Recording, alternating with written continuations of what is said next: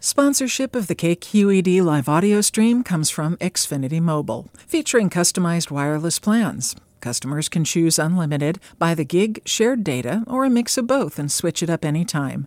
Learn more at xfinitymobile.com. You're about to listen to the Nest of Vipers podcast. This episode is a little racy in spots. We've got some racy language and some racy situations. If you have a delicate constitution and choose to continue listening, good for you.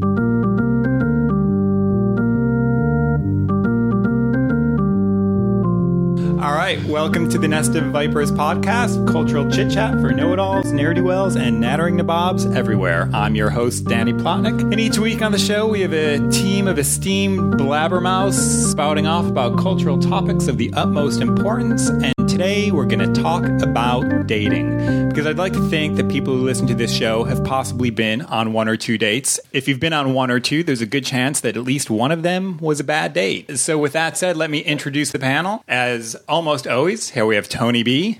Should I sing the theme from Mystery Date? Remember that board game? I do. Mystery Date, who will be your mystery date? Will he be a dream or a dud? And which would you be? Straight up dud. I like the notion that a board game could have a theme song. I like the notion that there's an alternate universe in which everybody that we're going to tell our bad date stories about is also telling the story about having bad dates with all of us. Oh, that would yeah. If we could only call in like irate exes calling in. Actually, the Mystery Date theme song morphed into at our house. Became we have this game we play at our house called Mystery Fridge, where it's time Mystery Fridge. Yeah, that's what it is. So Ray and I, Ray will just I'll be sitting in the kitchen, and then Ray will start going do do do do, and then I know it's time to throw out the month-old leftover. All right, and here we have Beth Lissick, writer, author of Everybody into the Pool. Hello. And first time on the show, Sadie Shaw, a double threat musician, filmmaker, musician in the band The Husbands, and a filmmaker of an upcoming film called Bad Day. Oh, really? Yes. Hi. So we have to have Sadie on. All right, very good. Well, we're going to get things rolling with Beth. All right, so when you asked me about this topic, I was like, I haven't had a bad day because I haven't had a bad well, day. I never was a date. I was never a big dater. I would just meet somebody at a party and then they were my boyfriend. I don't know. I just called never hooking up. I just never had somebody ask you on a date. Do people date anymore? I mean, is that even an archaic term? No, because there's a lot of people I know who are single now have incredible internet dating stories and all this Match.com and Craigslist and all that stuff. But my story is I was about 20 years old, 19 or 20, and I was living in Santa Cruz, and I was working at a bakery. And sometimes I would work the counter, and sometimes I would work in the back and do the breads and the muffins. So there was this one customer who would come in, and it was always, when you work at a bakery, one of the pet peeves, at least at our bakery, was when somebody would come in, and they didn't know if they wanted a cookie or a muffin or a scone or a loaf of rye bread. They just wanted whatever was hot. And it was so weird because it was just this hey, baby, weird what's hot? Well, it didn't even come off like a pickup line, but it was just kind of this gross ambivalence, give me what's warm. What's warm? What's over there on the rack? That's not really ambivalent. That's kind of, it's... but really, you don't know if you want a loaf of rye bread or a poppy seed muffin. Whatever's warm. Yeah, I mean, if you're going in for a cookie and you walk away with a loaf of rye bread, I mean, that's ambivalent. Sure, I'll give it to you. All right, so... Are your morning buns warm? So this was one of those guys who he would just always wanted whatever was hot. But then it wasn't a bakery where there was an outdoor porch where you could sit down, but there was no space inside the bakery to sit down and eat anything. That's actually brilliant as far as... Get him out. Get him in, get him out. So... Don't want to deal with the customers. Send him outside. So he would stand there in just the customer service area, eating whatever was hot and kind of staring at me. And I was 19 or 20, and he was vaguely kind of attractive-ish, but it was just more creepy. And why? Who's that creepy yet attractive stalker in the window? Well, there's whatever's hot. That replacement song, "Customer." Yeah, I'm in love with a girl who works at a grocery store, but I'm nothing but a customer. Somehow one day I went up to when it got busy, I would have to go up the counter and ring people up. So I was ringing him up, and he was like, "Hey, my name's Scott, and I go to school at UCSC." And I was like, "Oh, so do I." And he said, I think it was summertime, and he said, "That's such a bullshit kind of line." I go to school at UCSC, like, of course, but somehow that made him safe or something, right. because it was so anyway. He asked me if I wanted to go. Now, this is the part that's kind of confusing to me, is that this person who I already thought was kind of creepy asked me to go on a date. And because I'd never really been asked out on a date in that kind of way, I was just sort of like, well, why not? Sure, okay. So we arranged for him to come pick me up at my house. And I find out he's 28 or 20. He's a graduate so old. student. Yeah, so totally ancient, And he's getting his PhD in biophysics. And picked me up maybe in a Honda or something like that, and we go something classy. Yeah, just like I had a Honda myself, And so we go to a movie, which first we go out to dinner, and we go to this restaurant called Seychelles, which is in downtown Santa Cruz, and it's in an old house, and it's like the if you're not going to the one place that's on the water that's kind of romantic, it's sort of like a nice date place to go. So Seychelles, it's Seychelles, like the islands, and so there's candles, and we have nothing to talk about. I have a shaved head and thrifty store clothes, and I'm just kind of a spaz, and he's this kind of brainiac, but also there was something super creepy about him. Just as I'm sitting across the table from him, I'm like, weird. Did he wear a suit? And no. What did he order? He was probably wearing some khaki pants and a button down shirt, right there. some topsiders, and so his nice khakis. he was wearing his nice dress khakis. khakis? Dress khakis, Date khakis without the elastic in the back. And what his hair look like? And he had kind of shaved hair too, blonde hair. He had really weird looking eyes, like big, gigantic, light blue eyes, and gigantic, bold, with kind of light eyebrows and light eyelashes. And so anyway, so we have this dinner, and then we go, and I don't really want to go see a movie with him now, but we go and see some kind of foreign film. I was trying to remember what it was. I can't remember, but Caligula. Nickelodeon, and something with subtitles. I just felt like he really wanted to have a romantic date. This was a date. This is why I knew this was it, because this is the one date that I'd been on, and it was bad. So then we go to the movie. Then after the movie, I've got to get up to be at the bakery at 6:00 in the morning, and it's probably 11:30 or something by now. And I'm like, well, okay, I gotta go, And he's like, I'd really like to take you to see my yurt. And I was like, you're what? And he's What's like, a yurt? I live in a yurt, and a yurt is It's a alternative kind of housing that is sort of like a tent or a teepee, but it's like a structure that's sort of kind of hexagonal. Yeah, it's many sided. So it's not a relative of the llama. And no, that's my first. Oh, the weird thing about it is that later, 2 years later, I went to somebody else's yurt who raised llamas in the Santa Cruz Mountains. Well, okay, but that's not a far stretch. Anyway, I was like, what? So he's explained to me what a yurt was. Because you didn't know. Somehow the yurt pulls me and what? Wait, did you know what a yurt was? No, I didn't know what a yurt was. What's a yurt? Yeah. No, I had him explain. We were in the car on the way for him to take me home, and then he pulls me in with. I love this, that I was like somehow sucked in by the yurt, and it's just that thing of like, I've slept in a yurt once in Northern California. Did it have a floor? Because this one actually had like a wood floor. Well, yeah, so there was some kind of floor. Okay, but the yurt was sexy too. I just have to say. So I know why you're going there. But we so it takes forever to get to the yurt. We are going Santa Cruz Mountains back. It's just dark, winding roads, and I was like, I got to get up really early. I can't believe this is. I'm going to have to go home later, and oh, no problem, I'll take you home. And I really think that this car ride was about 25 or 30 minutes. Like, it was long. We get all the way into the mountains, and it's just dark. We get out, and I'm in the middle of the woods. I'm like, fuck. Okay, whoops. And so cue the Friday the 13th music. I know. So we get out, like, crackling across sticks, and going through this path to get to and then you just end up, and And he opens the door to the yurt, and there are scarves thrown across the lights. There are velvet pillows on the bed, not a futon, but a real bed he had, which at that point was like, wow.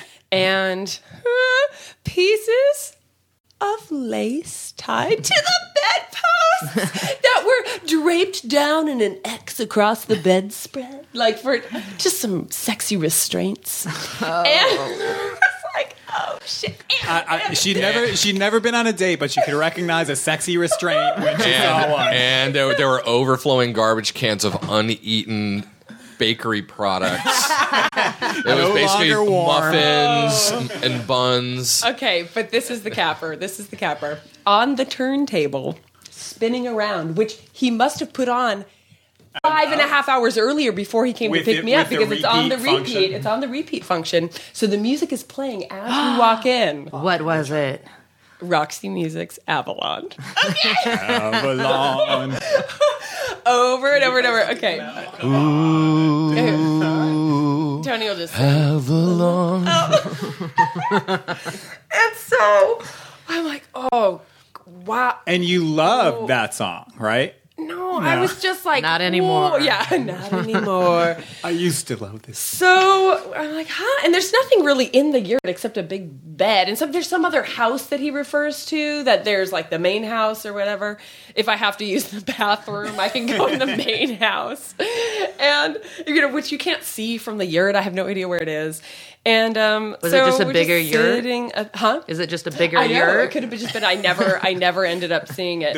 You were in the pod yurt. Oh my god! And so I am embarrassed to admit that we made out a little bit. Why? Why? I don't know. I feel like I didn't know what else to do. It's just more work not to. It beat talking. Maybe that when we were all carrying on with there was part of me that was kind of like, well, I don't know, maybe if we make out it'll be okay. But then I was not attracted to him. It was just weird and creepy, and I just felt like I was just all with my bad shaved head that was grown out, like kind of Monchi-chi, like just I was just like I was a dork. Like what? Like those Monchi-chis, those dolls. Monchi-chi, oh, so soft and cuddly. It's like when you shave your head and then it grows out, but it just I'm looks just gonna fuzzy. say yes. So anyway, you do. So then that was going so well, and then he said, "Oh, I'll be right back." And so it was just weird because we were making out and he was trying to go further, and I was like, "Oh," and he's like, "I want to try something too that maybe you've never had." And I was like, "What?" And he's like, "People say I'm really talented at it," and I was like, "I don't know, and so I was just the like, mind wobbles, and so I was like, you know what? I really need to go home. I'm really sorry that we just drove a half hour to get here, but you have to drive me home. And we were probably at the yurt for an hour and a half. No, like 20 minutes. And he goes, okay, I'll be right back. And this is after I tell him I have to leave. So he leaves, and he's gone for kind of a long time. And I start getting really worried because I'm sitting there by myself. And so I'm just sitting there, and the music's still going on and on. And then I start thinking everything, like, oh my God, he's getting some like weird dude housemate of his, and they're going to come in and rape me. Seriously. I've never had that done to me before. Maybe that's it. Yeah. He does that really well. No, this was after he said he wanted to do that thing to me, and then I was like, no. So I'm sitting there looking around, waiting, imagining all sorts of horrible things. And I just decide, this is not a good idea. This is some advice if you're meeting somebody for the first time, or maybe it is because it's a good warning. I know, the yurt should have been the tip-off. I pull open the bedside drawer because I'm just sitting there. This has happened before, and I've found syringes and been like, I gotta go. I pull open the bedside drawer, a handgun. Just a handgun in the drawer right next to the bed and the restraints, and he's gone. And I'm like, oh my, I have to get out of here. So most gun accidents happen in your yurt. Oh my God. So this was really bad. So he came back, and I was like, I didn't tell him I saw the gun. I know, I've seen your handgun. I need to go. So I didn't tell him I saw the gun. I was just like, you need to. And so then we just the most awkward of silences the entire ride through the forest all the way back. Dropped me back off at my house and was like, so, do you gonna hang out again sometime? And I was like, So for a while he came back in the bakery after that, and I just would not look at him. And of course I told everybody in the bakery the story. and so then eventually he just kind of stopped coming in the bakery. The danger of dating someone at your favorite baked goods store. When it goes wrong. Right. Where are you going to get your hot muffins? Mm-hmm. So wait, did you ever find out what he was going to do to you? Oh, I think he just meant a little, No, what? But I still don't know why he was gone for so long. No. That was like a separate event. It was like he said he was going to do the special thing to me, and then I was like, no. And then he kept trying to go further, and I was like, no. And then he's like, all right, I'll be right back. Nobody who's ever experienced a special thing. Did he get a nickname at the bakery? Oh, God. I don't think so. Like Gun Yurt Man? I mean, so anyway. That's a horrible day. Yeah. Right. I just think of that about the age, my age at the time of my experience is that I just kind of kept going along with it. It's so weird. When you're young, you're searching. Yeah. Tony B. All right. What can you offer us in a special way? Nobody who has ever experienced. No, actually, this dating story, it was more like this is an unrequited. It's not so much my date as hearing about. There was this girl who I had a very long-standing crush on. Give us some years. I'd say this is kind of late 80s. We were living together in London in the same building in a bedsit in Earl's Court. A bedsit? Yeah, that's, Earl's Court, London. Yurts, bedsits. And it was a very story that takes place in a house or an apartment, or I'd even accept a flat. And it was a very long-standing, unrequited crush. And meanwhile, we'd still be going out. Was she English? No, she was an American, but she was dating various guys, English people. Yeah, or Irish and English guys. And she had this there was this guy that she was really attracted to. This guy whose name was Rusty, and he was an Irishman who was the long greasy hair with the leather motorcycle pants. He rode a motorcycle. It was like this total inscrutable. You couldn't even understand a word that he said. And he was like, oh yeah, just kind of very guttural and super just kind of greasy motorcycle guy that she was completely in love with. And so here I am watching this girl who I'm crushed out on, who's infatuated with this guy who's just like this complete greaseball motorcycle. Doesn't she understand how brilliant I am? It's really one of those kind of scenes. And then finally, she's like, he's so uncouth. I had to hear about her date, and basically, what happened was, she finally hooked up with him at the club, and she's like, oh yeah, he took me out on the motorcycle, and we went all over London, and we went drinking, and we were riding around drunk on the motorcycle. You're thinking, I'm doomed. He took her out on a motorcycle. I guess drunk driving even. Drunk driving on a motorcycle over London, and I guess he finally got her back to the bedsit, and things start getting all hot and heavy, and they're going for it, and the clothes are coming off, and pretty soon, she's just telling me all this, and finally, so I'm having to listen to an actual graphic description of him performing oral sex on her. She's like, "Oh my god, it was so great," and oh my god, he's going down. And I was, "Oh my god, this is just the most awesome,"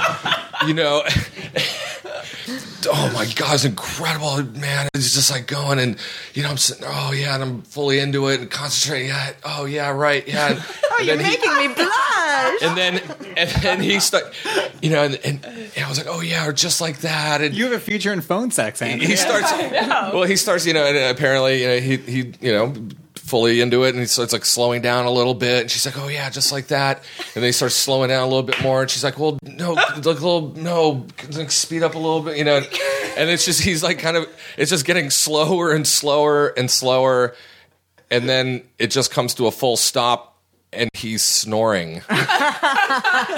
He has just completely fallen asleep. And at that point, you're like, yeah. During the middle, I was like, yeah. I've never fallen asleep. I'd never fall asleep on you. So, it was just the most horrific date for her. And the best to have. For you. And so it was, I had to hear about it in full graphic detail.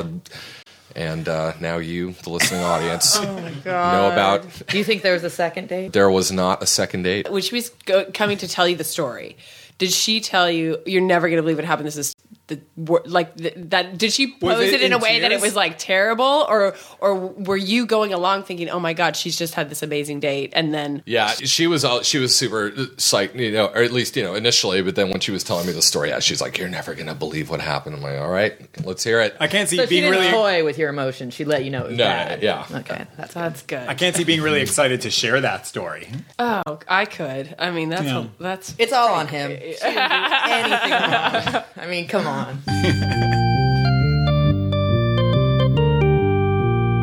So that means it's my turn. Yeah, there we go. It was 1986, and I was 14 years old. And all right. There's so much to tell, and this really sheds a light on what a little freaky, weird kid I was. And there was an art house theater, like a landmark theater, where they played Rocky Horror and Pink Flamingos and all that.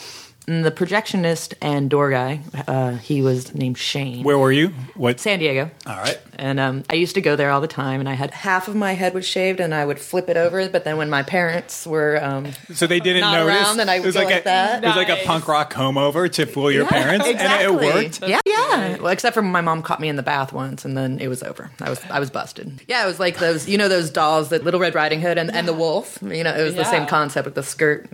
Well, anyway, so I would go there with exactly. Anthony, you had sisters. Do you know what she's talking about? No, I do not. Well, I'm happy you do. Yeah. Or I'd be alone here. So I had my shaved head exposed, and I went to the theater all the time, and I would just stare at this guy named Shane, who had cystic acne. The projectionist or the door? He did both. Oh, he did both. Okay. He also picked all the good movies. I mean, he was really cool, and he was like 19 or 20, and he had floppy black hair in his eyes, and he was really awkward, and he wore suits, and I was just so crushed out on him. And I knew that he dealt acid, and I would a lot going for him. Yeah. It was meant to be. Yeah. I just had to make it happen. And so I would go there constantly and just stare at him. And I really wish I could remember how I got the date, but I got it. I finally got a date.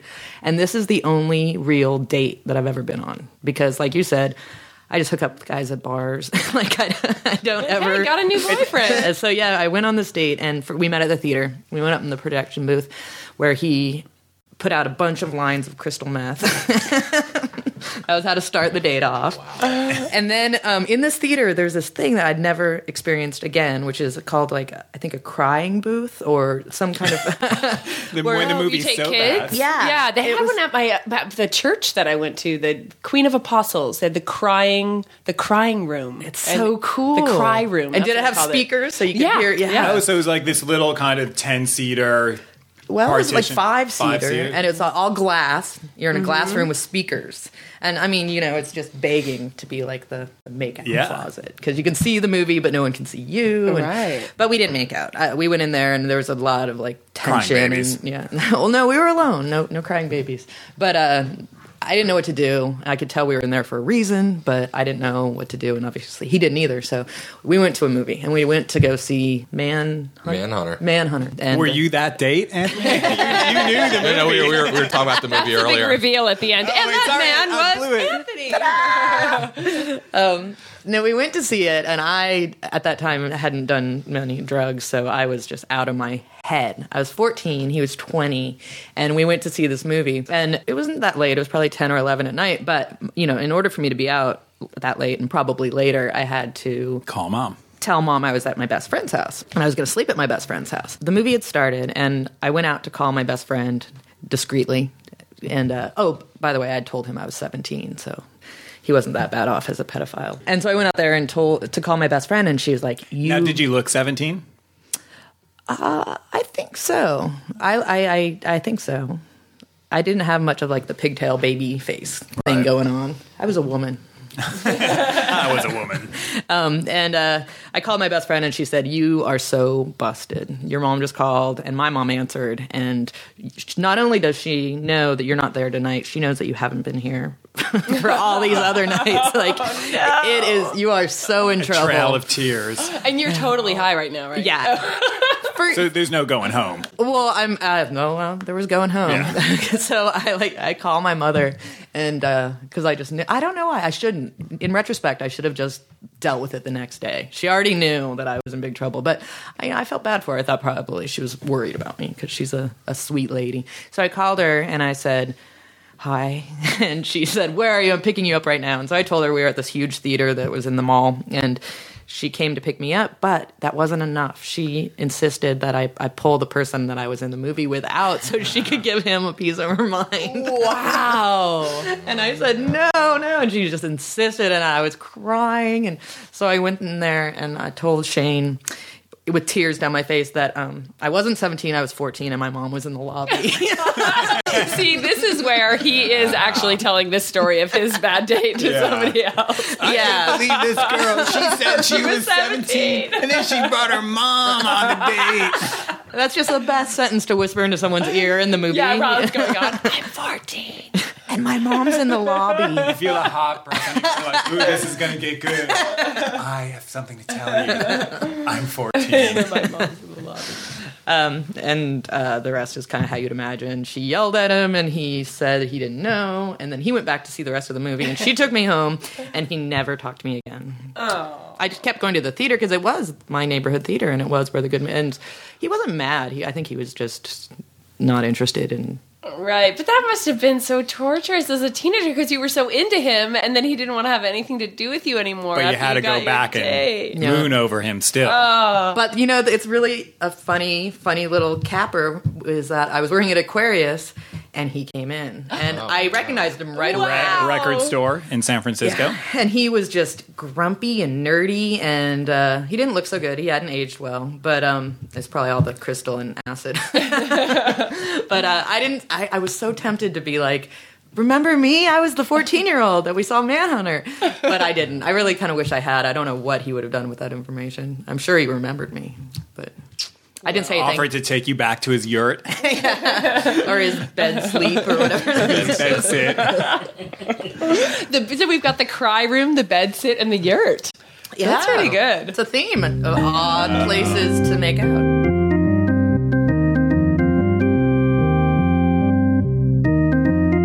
Mine is also a high school dating story. Back in 1981 or 82, I'm a junior in high school in suburban Detroit, and there's a new girl who shows up junior year, and she's in a bunch of my classes, and I think she's kind of hot, and she's really nice to me. And again, I think part of the whole high school mental set is you're always shocked when anybody's nice to you, let alone someone of the opposite sex. You know, you just have no way of like comprehending what to do with that. Like, she likes me, maybe I should ask her out, but maybe she doesn't really like me that way, and by asking her out, I'll creep her out, and then she'll stop even liking me. You know, that probably takes me several months to get up the gumption to ask her out, and she says yes. It's like, you know, fantastic. So we decide, again, similar to Beth, you know, going for the romantic dinner and a movie. No, you didn't go to a movie. No, we did. The foreign film. Oh, the foreign film. Yeah, so, you know. Classy.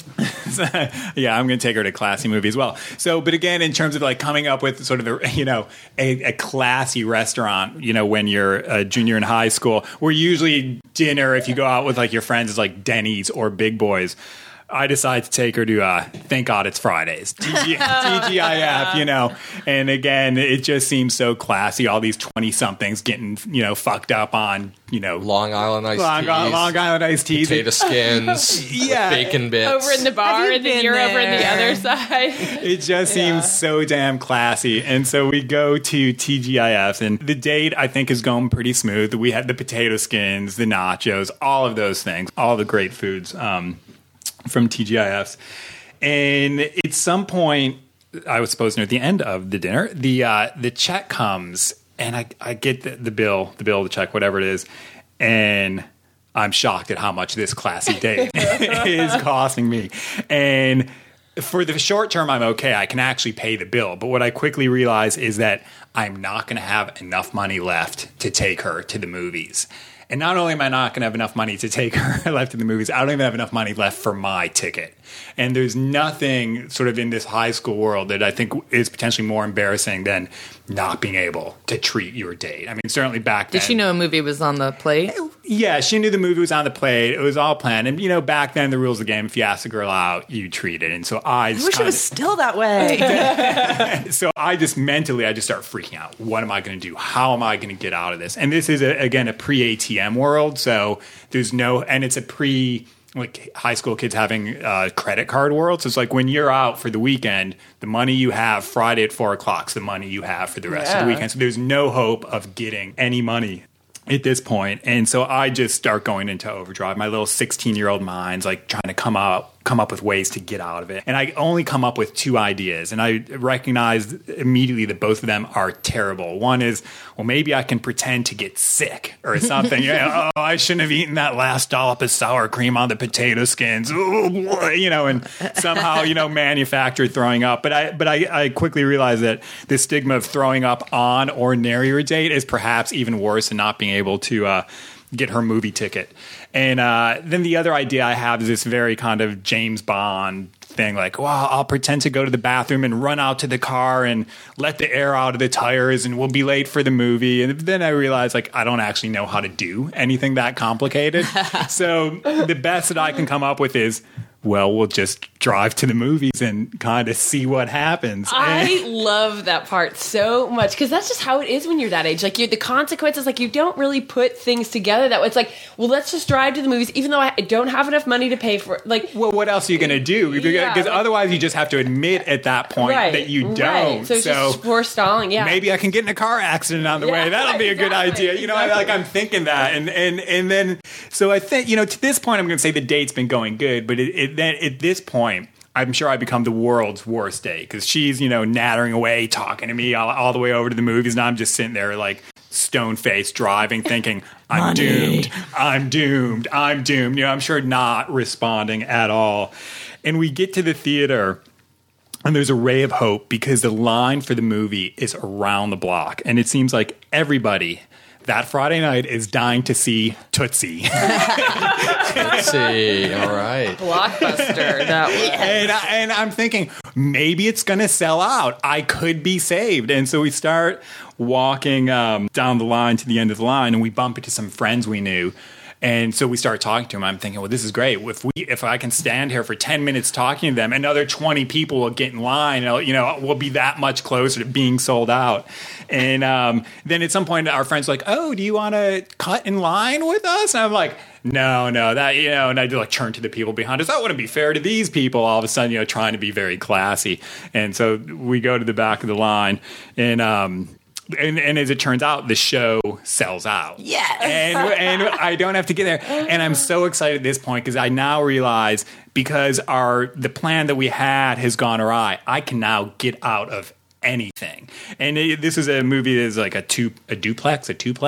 And, whatever the other movie was playing, I was against it. It's like, do you want to see The Dare Hunter? It's like, oh, no, there's a Polish wedding scene that goes on forever. I hear it's terrible. Well, what about Raging Bull? It's like, it's black and white. Who wants to see that crap? I mean, I don't remember what it was, but whatever it was, like, no, it's terrible. And then she's like, well, it's playing at this theater. Tootsie's playing at this theater across town. Maybe we could go there. And I'd be like, no, forget it. By the time we got there, I'm sure it'd be sold out. It's like, do you want to go bowling? No, my bursitis is killing me. I mean, whatever she was throwing out there, I was like, no, And again, I'm sure I seemed like a bad date, but at this point, my entire goal is just, it's got to end. And it's this funny thing because I've been looking forward to this thing for 2 months, and now it's 7:30, and I just want it over. And I don't care how crappy I look, if I never see her again, it's just avoiding the humiliation.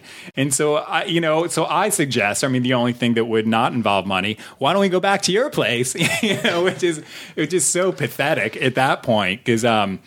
I also just love your place, like when you're in high school and you live with your parents. Your place. Let's go back to your pad. And do you have cable TV? I don't know. And I feel like at best that maybe that was perceived as some kind of makeout move. We'll go back to your place at 7:30, but which it wasn't at all. And I also had this vision of walking in on her parents making out, right? I mean, our daughter's out, we can have sex. She won't be back till at least 10.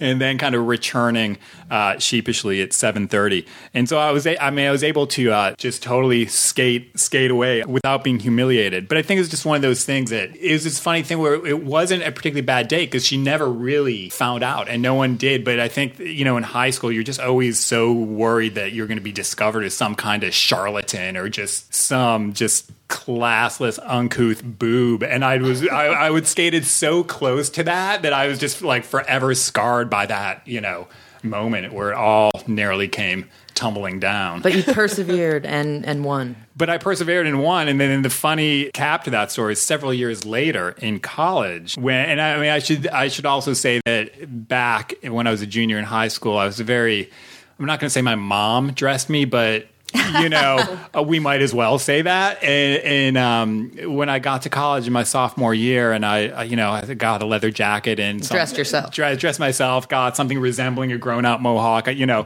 all of a sudden, all these girls from high school who had sort of spurned me were all of a sudden really interested in me, including this girl. And so we actually ended up going out for several weeks. And the thing is, she wanted to go out with me, and I actually had no interest at that point. But there was that part of me that was like, well, I did sort of lust after you for several, months or perhaps years in high school. And now here's this opportunity. I'm not interested at all, but, what are you going to do? Go out with a person for about 2 weeks. And did you take her to a movie at least? Manhunter? No, I don't know. I do not recollect. They're all really bad dates, guys. Yeah. Dates. We succeeded. I think it's a topic that will never run dry. Yeah. Sadly. I could do this every weekend for the next 2 months. Yeah. Well, there you go. Fantastic. You've been listening to the Nest of Vipers podcast. All right, and if those bad date stories weren't enough, we have a bonus story from Bucky Sinister, recorded with Anthony Bedard and Jack Boulware in the background as well. Here we go. The first couple of days I was in the Bay Area. I was staying with a friend of a friend in San Mateo. And I was taking the Samtrans up during the day to look for apartments in San Francisco. But at night I was just kind of bumming around San Mateo. And I was coming out of a 7-Eleven, and I hear somebody start yelling at me like, hey, you with a haircut. And I was just like, okay, there's some crazy cholos or some jocks or something. And what kind of haircut did you have? Yeah, kind of this mohawk disaster. Yeah, so I turn around ready to go. I mean, it's go time. We're about to fight, and turn around, and there's this really awesome looking punk girl sticking her head out of a car, and there's her 2 little friends driving it in the front. So we end up hanging out, and she's really cool, and her friends drop us off over the Safeway, and then they go. But in the Safeway, she steals this bottle of vodka for me, and just slides it right into her coat, just true love. I know, it was really a way to impress me when I was 20, and just she'd steal a big bottle of booze for me, and we walk out and go to the train tracks to drink it, and everything's cool, and we split it. Straight now. Yeah, we're just passing this back and forth. Warm vodka. Yeah, totally. Odd it wasn't even the thing is we probably didn't steal anything. Odd to be 20 again. It was a thing we're not even smart enough to steal something better. It's I think it was just just Smirnoff vodka or something like that. We could have stolen anything, but Clark vodka. It's so it wasn't a $6 Kamchatka vodka, but it was still pretty swellish. But we split this thing, and so we each had half a fifth. It was about a pint. We're pretty trash, and she says, "Yeah, why don't you come over to my house? I want to show you something." I was like hell yeah, I'm ready to see it. It's the line you've been waiting for your whole life. Yeah, totally. Here you are. You're in the big city. That's right. And I hope you have a toilet, by the way. Yeah, totally. And so we get to her house, and she's like, "Why don't you come back in my room?" I'm like, "Hell yeah, let's go." And we get to her room, and I'm a little bit behind her. She reaches under the bed to get something, and it just keeps getting better. Yeah, and when she pulls it out, she unrolls it on her bed, and it's a full size Nazi flag. It's as big as her twin bed. Oh, and you made love on top of it. Well, funny you should ask, but. No, the day was going so good to that point. Did you roll her up in it and throw her back on the tracks? What? I was just it kind of freaked me out. I was like, okay, this isn't going to be cool. The last thing, this isn't going to last. Cue the theme to Hogan's Heroes. Yeah, I already had a succession of kind of stalkerish girlfriends who had kind of scared me, who had just been like little art school chicks and stuff like that. So you've moved up to the Nazi. Yeah. So it's like this is, if this goes like it did with like what's her name like last year, like this is the religious chicks, the art school chicks, but not the fascist chicks. She unrolled the flag and you were like, jawohl. Yeah. Totally. Oh, mein Herr.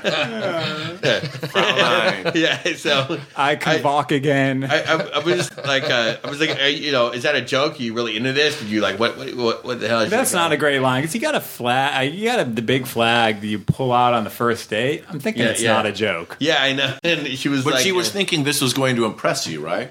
Yeah, totally. Like you were somehow like a Nazi skinhead. You were that close to being a Nazi anyway, or something.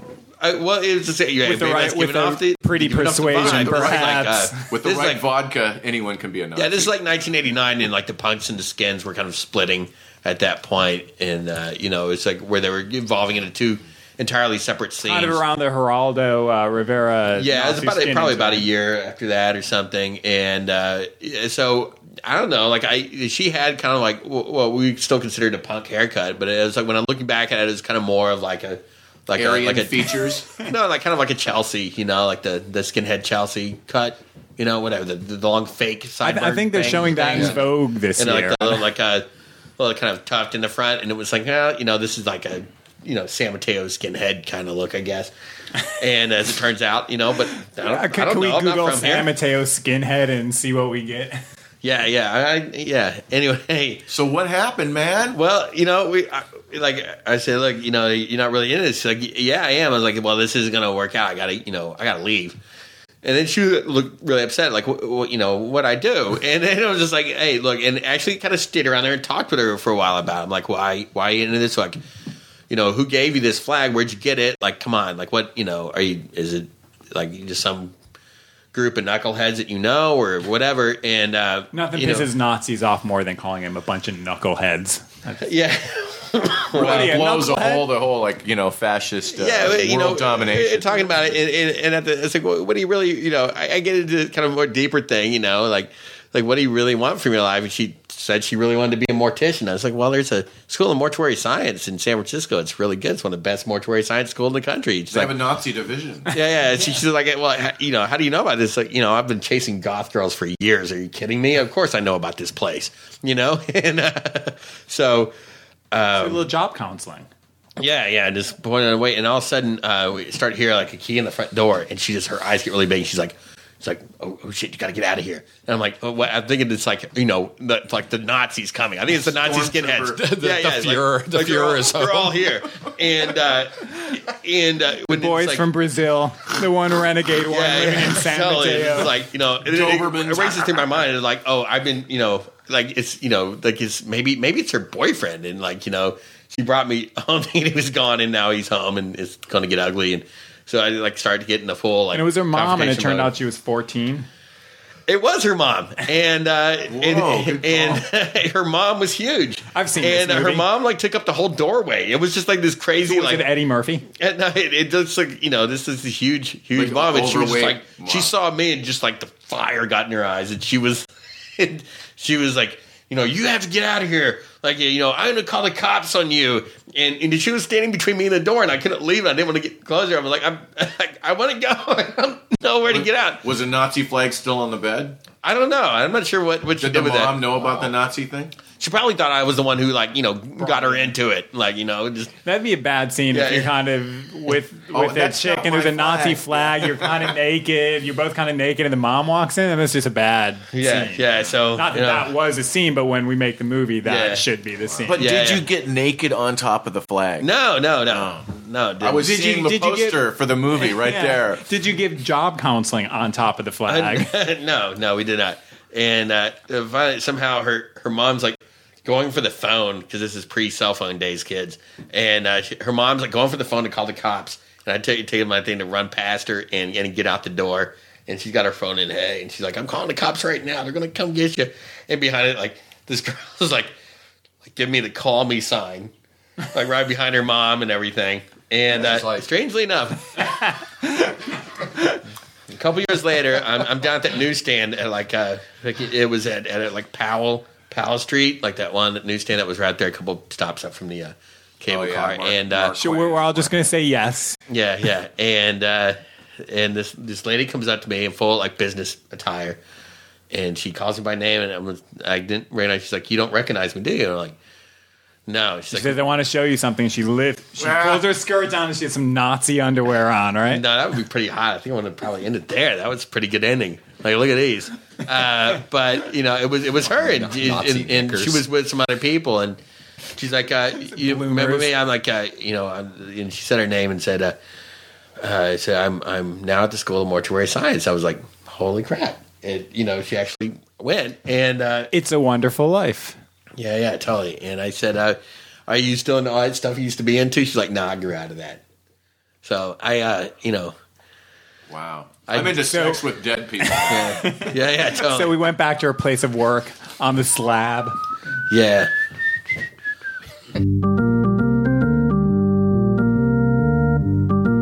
You've been listening to the Nest of Vipers podcast. For more information on the show and to leave feedback, check out our website, www.nestofviperspodcast.typepad.com. Also, you can check out movie clips of the music, movies, and other cultural references we make at our YouTube channel, www.youtube.com/Nest of Vipers podcast.